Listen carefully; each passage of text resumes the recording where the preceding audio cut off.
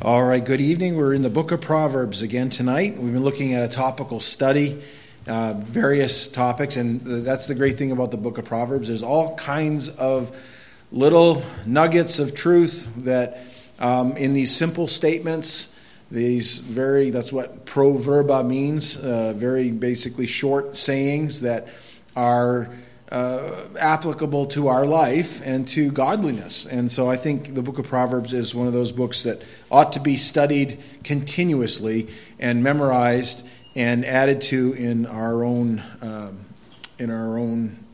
Christian walk. How's that? Well, we're going to begin with just a verse, and it says this: "He who is slow to anger is better than the mighty, and he who rules his spirit than he who takes a city."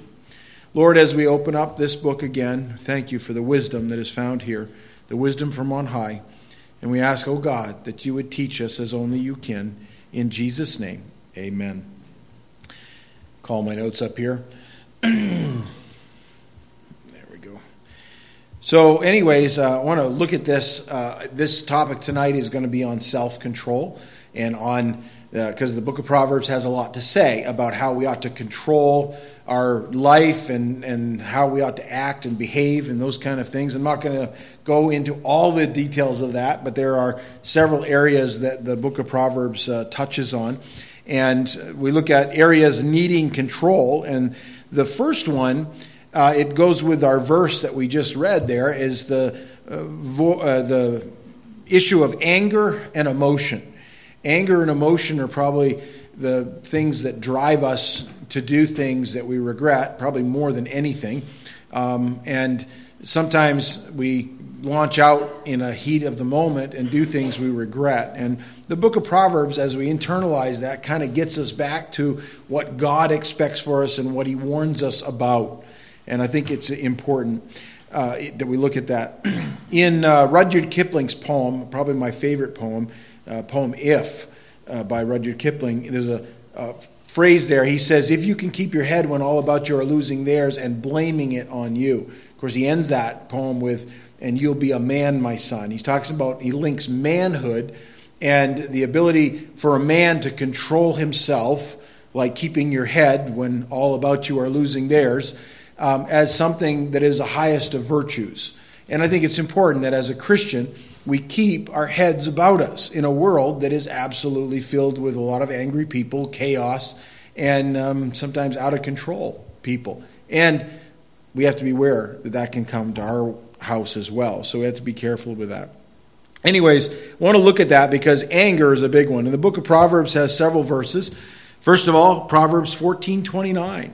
"He who is slow to wrath has great understanding, but he who is impulsive exalts folly." And there, again, the issue of someone who, they might get angry, but it takes a lot to get them angry or to push back. And I think that's a mark of a believer, as we're controlled by the Holy Spirit, that we won't have just these outbursts that come. Rather, we shouldn't be impulsive or act like the fool, as it says there. And there was a lady who once said, she had a friend who came to her and said, "Does your husband have a temper?" And she says, "Oh no, he loses it all the time." And that is probably, you think about the amount of marriages and relationships and jobs and everything in life that can be damaged by a temper that is lost. And it doesn't take much, the friendships and those kind of things. And I think as we follow these simple sayings from the book of Proverbs and actually implement them in our life, it'll make us better here for others around us. "A wrathful man stirs up strife, but he who is slow to anger always lays contention." It means puts it aside, lays contention. And again, you have these couplets of sayings, right? A wrathful man stirs up strife. And then you have an opposite. But he who is slow to anger allays contention. So Jesus put it this way: blessed are the peacemakers, right? I think he wants more diplomatic followers. People that will go into a room and there's contention going on, and they're able to bring a calming effect to those things. Some of the police officers I've worked with over the years, For the most part, most of them know how to bring peace to a situation. Sometimes they have to, resort to force if someone wants to come at them or is harming others. But most of the time, most of the time, you can take a situation that's heated and you can bring it down. And they're trained to do that. I asked one state trooper, he's been in for almost 25 years, and I said, how many times have you actually had to go and wrestle somebody to get him arrested? And he says, really, not a lot. He says maybe half a dozen times in his whole career he's had to wrestle somebody to arrest him. Wrestle where they were actually moving, really wrestling, Sometimes people don't want to go, but they usually comply. But most of what they do is just playing, the person that can bring some calm to a situation and do that. Even those that might be filled with wrath at the moment. And that does happen. Proverbs 17:14, the beginning of strife is like releasing water. Therefore stop contention before a quarrel starts. That's good advice, isn't it? Stop contention before a quarrel starts. There are those, I think, and sometimes they're believers or professing believers, that they wait to stir up trouble and start a quarrel. And they're just waiting in the wings to do that. Like, okay, this topic comes up, that comes up, and they're going to start and they're going to do that. There are a few people like that over the years I've run into, and thankfully there's nobody right now that is in my life that's doing that. But I can say that there are those that when you go and talk to them, it's going to be an argument. And that's just the way it's going to be. And so you have to prepare yourself ahead of time to not go into that way. And it's like the beginning of strife is like releasing water. You can't bring it back once you release water, can you? You dump the bucket, the water's gone. All right? And you can only hopefully, hold it back before it starts. And that's the idea with what that verse is talking about. The discretion of a man makes him slow to anger, and his glory is to overlook a transgression. That's really something, that verse right there. The discretion of a man, and I would say it's not just men, but women too, makes him slow to anger. That's what God wants for us, to be slow to anger. And look what it says, and his glory is to overlook a transgression. In other words, you're not out there always looking to find fault with somebody and stirring up trouble in doing so, but instead you say, you know what, I'm going to lay that aside. I'm not letting that get into my heart or make me explode with anger or those kind of things. You're slow to it. And it doesn't mean that you don't eventually react, like you're not a pushover. I think of the illustration that was told of an Irish boxer. And he was a very famous boxer in Ireland, and he became a Christian. And he gave up boxing, and he became an evangelist. And one night, as he was getting ready to have some evangelistic meetings, he was setting up for that, and a group of thugs showed up. And they wanted to tempt him. They had heard he'd become a Christian. And so one of the men came up to him and stood right in his face and turned around and just slugged him as hard as he could right in his face, and actually knocked him back, and he fell down. He got up and kind of gathered his composure again. He stood back up and he said, Jesus says, turn the other cheek. Here it is. So the man slugged him on that cheek. He went down again. That time he got up and he looked at the man and he says, Jesus gave no other instruction. In other words, don't do it again, right? You get it. He gave no other instruction. Listen, there comes a time when sometimes you have to push back to the bully or push back to someone who is angry and in your face or just provoking you in those ways. But let it be a controlled aspect. And I dare say those men didn't want to see his fists come at them. And that ought to be the way with us.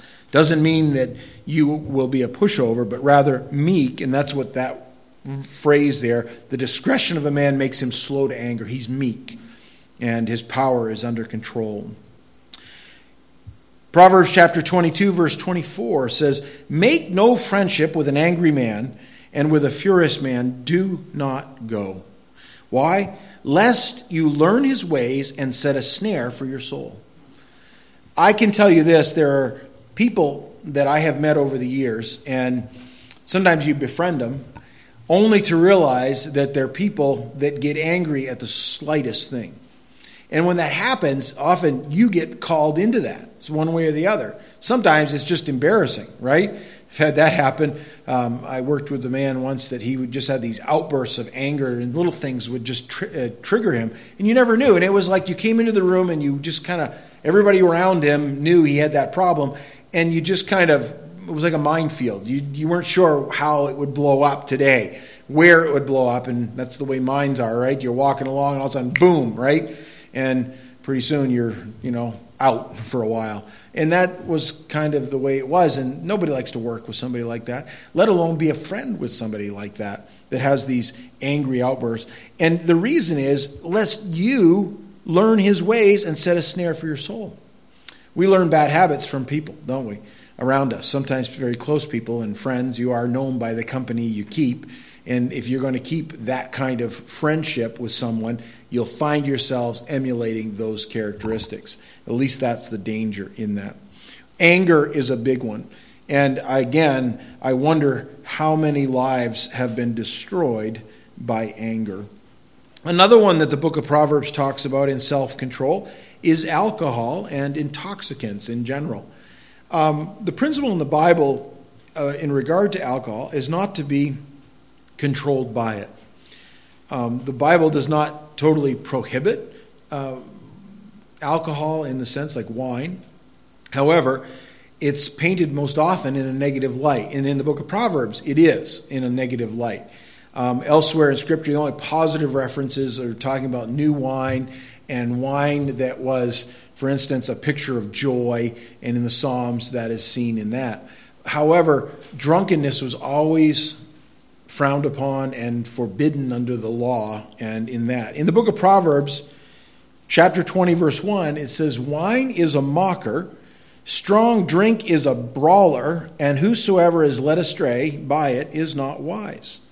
And I will just say that that's a pretty good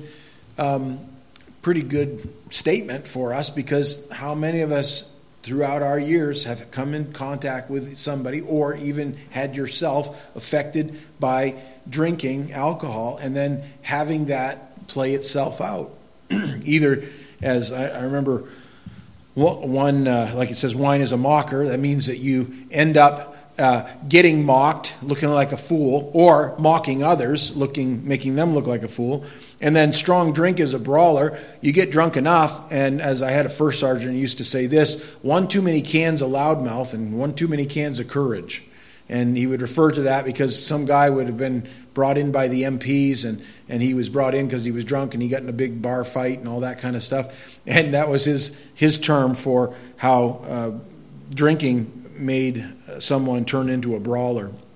And it is true. We get a false sense of courage and a false sense of direction in that. And whoever is led astray by it is not wise. Very simple. It was Winston Churchill who one day asked George Bernard Shaw, and he said this, "Do you really never drink any wine at all?" And Shaw replied, "I am hard enough to keep in order as it is." In other words, if you add wine on board, you'd end up having no control whatsoever. And that's really the idea that, some cannot even go near it at all and should not at all. And I would just say that I think that we'd be a lot better off in our world if we didn't have that like that. Proverbs chapter 23, verse 29. Who has woe? Who has sorrow? Who has contentions? Who has complaints? Who has wounds without cause? Who has redness of eyes? Talking about somebody who is an alcoholic here. Those who linger long at wine, those who go in search of mixed wine. Do not look on the wine when it is red, when it sparkles in the cup, when it swirls around smoothly. That's the fermented kind of wine. At last it bites like a serpent and stings like a viper. Your eyes will see strange things, and your heart will utter perverse things. Yes, you will be like one who lies down in the midst of the sea, or like one who lies at the top of the mast, saying, "They have struck me, but I was not hurt. They have beaten me, but I did not feel it." When shall I awake that I may seek another drink? And again, that false sense of courage, right? Up there on the mast, picture that, and somebody's hollering, they can't hurt me. And when they get beat up, they say, that didn't hurt, right? I'll tell you, I've seen firsthand how many times that is the end result of someone who is led away by intoxicants. And I would say this, by the way, that in America, in the United States, I'm just going to pick on our country for a bit. It's interesting that we, as a culture, don't frown that much on alcohol consumption. Actually, it's promoted for the most part, and hopefully not in the church. But what I'm saying is, generally, it's really promoted. And yet, it leads to thousands and thousands of deaths every year. I looked up some stats, and just from 2015 to 2019, the average deaths per year due strictly from excessive alcohol use. So, the liver fails, eventually you drink yourself to death, that kind of thing. There are about 140,000 deaths that are attributed to alcohol consumption or over alcohol consumption. About 380 per day. That is just a fraction of probably the greater number, which is just premature deaths that result because you had a hard life, you abused alcohol, for example, and you did that.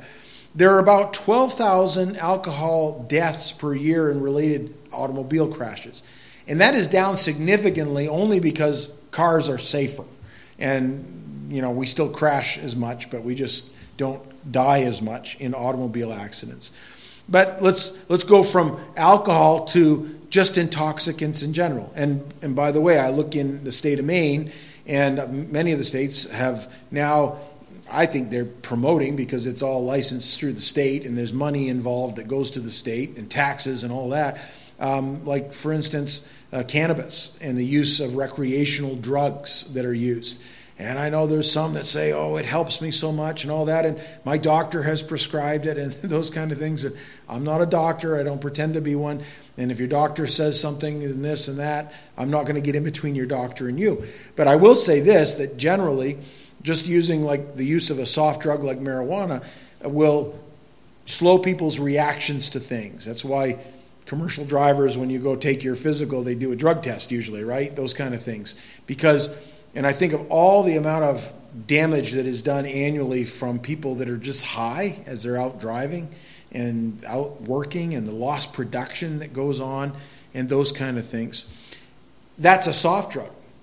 Now, if you've heard on the news, of course, since about 2014, 2015, we've had what we call synthetic opioid named called fentanyl that is it's not just marketed as a medical pain reliever, which is a controlled substance, but rather sold out there and mixed with other drugs a lot. And we are seeing an epidemic of overdoses. We're seeing them right here in Aroostook County. We're seeing them in the St. John Valley regularly. I've had to use Narcan in the last year more on EMS calls than I had in a lot of years prior to that. And that's going on.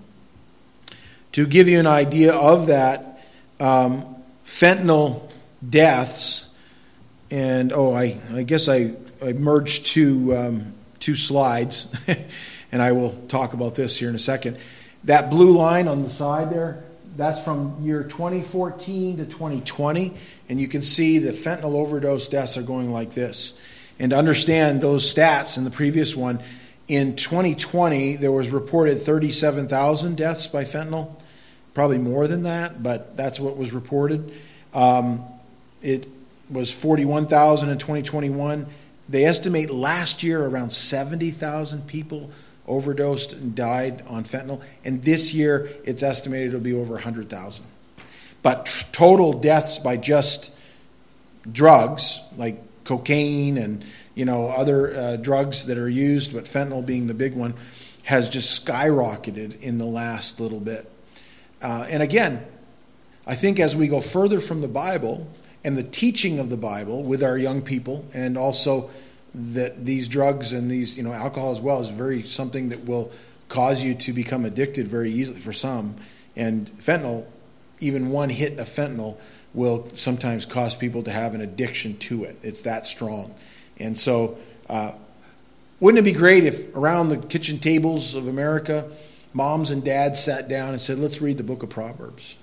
And let's go through that book. And when you hit on verses that deal with wine is a mocker and strong drink is raging, and whosoever is deceived thereby is not wise, the Bible says, that would be a good time to teach on those things from a biblical perspective.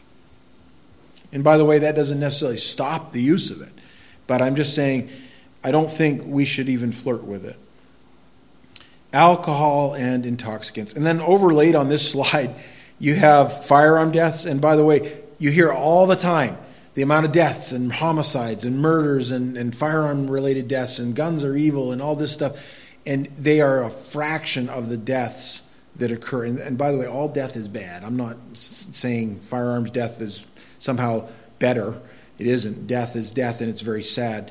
But you only have about 45,000 deaths by firearms in the United States every year. And that has increased slightly because the population has increased. Suicides account for 24,000 of those. So strip those out, and you're down 20,000, just over 20,000. 19,000 are from homicides, people killing other people. And out of that, anywhere between 1,000 to 5,000 are considered justifiable homicides. That means like police officer has to use a deadly force to stop someone who's a threat, and that they kill that person. And that's if it was a justifiable homicide, it's called a homicide, and a homicide by firearm, or a homeowner that shoots a burglar that's breaking in and going to do them harm. Those kind of things, and those are all lumped into that. And there are about 5,000 of those a year that they estimate on the high end, 1,000 lower, and it's just on the reporting aspect. A lot of them are just reported as homicides, but if you dig a little further, many of them are justifiable. So you can knock down that one. And by the way, accidental firearm discharges is less than 400 annually in the United States.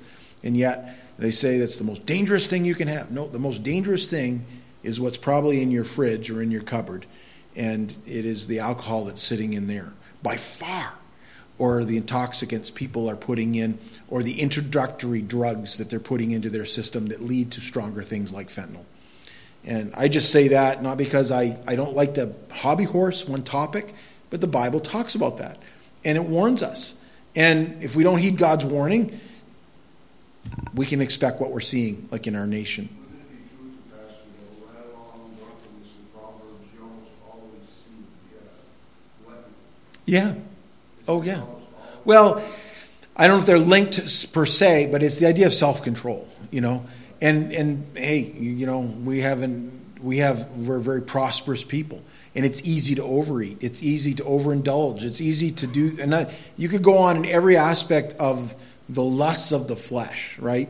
I mean, you can look at a hypersexualized society today, and we're going to talk more about that in another study in Proverbs, but just that area where there is so much of that going on and being flooded into people's living rooms and minds and computers and everything else.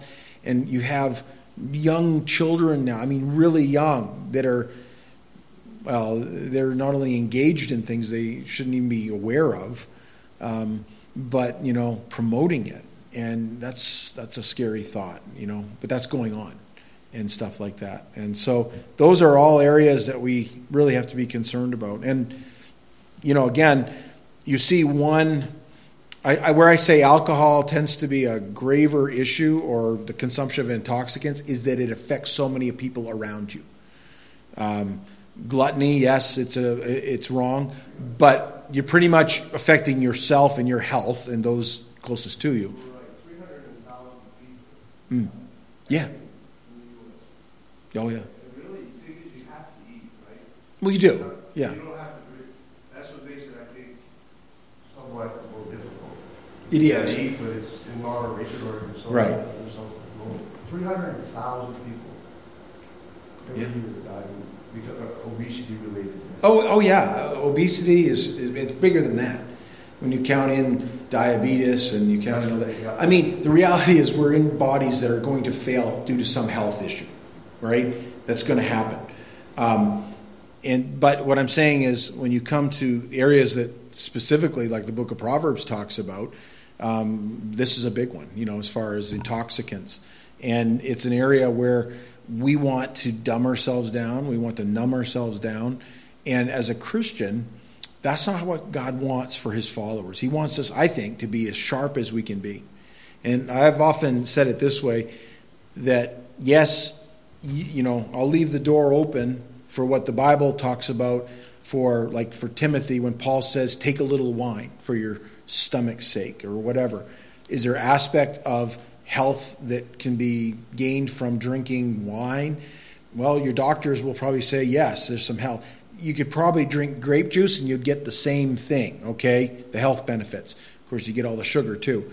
But you look at those kind of areas and people flirt with those things saying, oh, it's okay, but it opens the door off into something, for some especially, to go a lot further.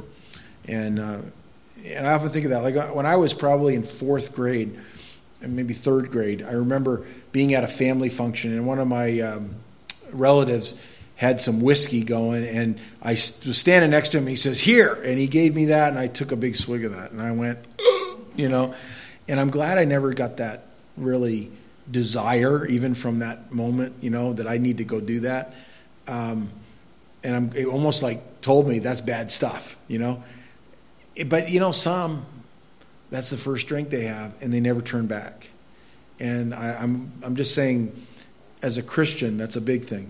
We got to be careful about that. And there's other things. We could preach on all kinds of sins tonight and talk about that. But anyways, the tongue. There's another one. The area of self-control. The tongue. A soft answer turns away wrath, but a harsh word stirs up anger. Again, here's anger and the tongue involved. Sometimes it's good not to say anything. Walk away. Whatever you do, don't write an email when you're angry and send it off, okay? Or post something on Facebook or Instagram or wherever else, right? And say I'm angry, in doing that. A fool's lips enter into contention and his mouth calls for blows. And that's just someone who comes in and he is just bringing on a fight. And there's those that are like that. On the other hand, Proverbs 21:23, whoever guards his mouth and tongue keeps his soul from troubles. I think that ought to be our prayer before you go to work, before you get up probably, or out of bed, and say, Lord, guard this tongue of mine today. And it's easy because sometimes even before you get out of bed, something has already landed for your day that's going to make you want to say something that you're going to regret. Proverbs 25:23. The north wind brings forth rain, and I would say snow also, and a backbiting tongue and angry countenance. Just like the wind does something, and when it's a prevailing wind, you know what it's going to bring. Guess what? So the tongue of a backbiter is the same way. Quickly here, because I don't want to run out of time, but some approaches to control. Approaches to control. There's usually 3 areas of approach and these are strictly really ways people in general deal with it, not just believers. But some would say education. Like for instance, I was citing stats about drugs and overdoses and those kind of things. That's somewhat educating someone maybe to say that's bad stuff. I'm not going to do that. And that might help. Might. But we are the most educated people today in America and have access to more information than any generation before us. And yet we're seeing those deaths, spiral out of control in those areas. So it's not education only, although education in the Word of God, that's what we're also doing tonight. We're teaching the Scriptures and learning, right? And I will say this, that like in the book of Hosea, it talks about for lack of knowledge they perished, and they were perishing because they did not heed the Word of God.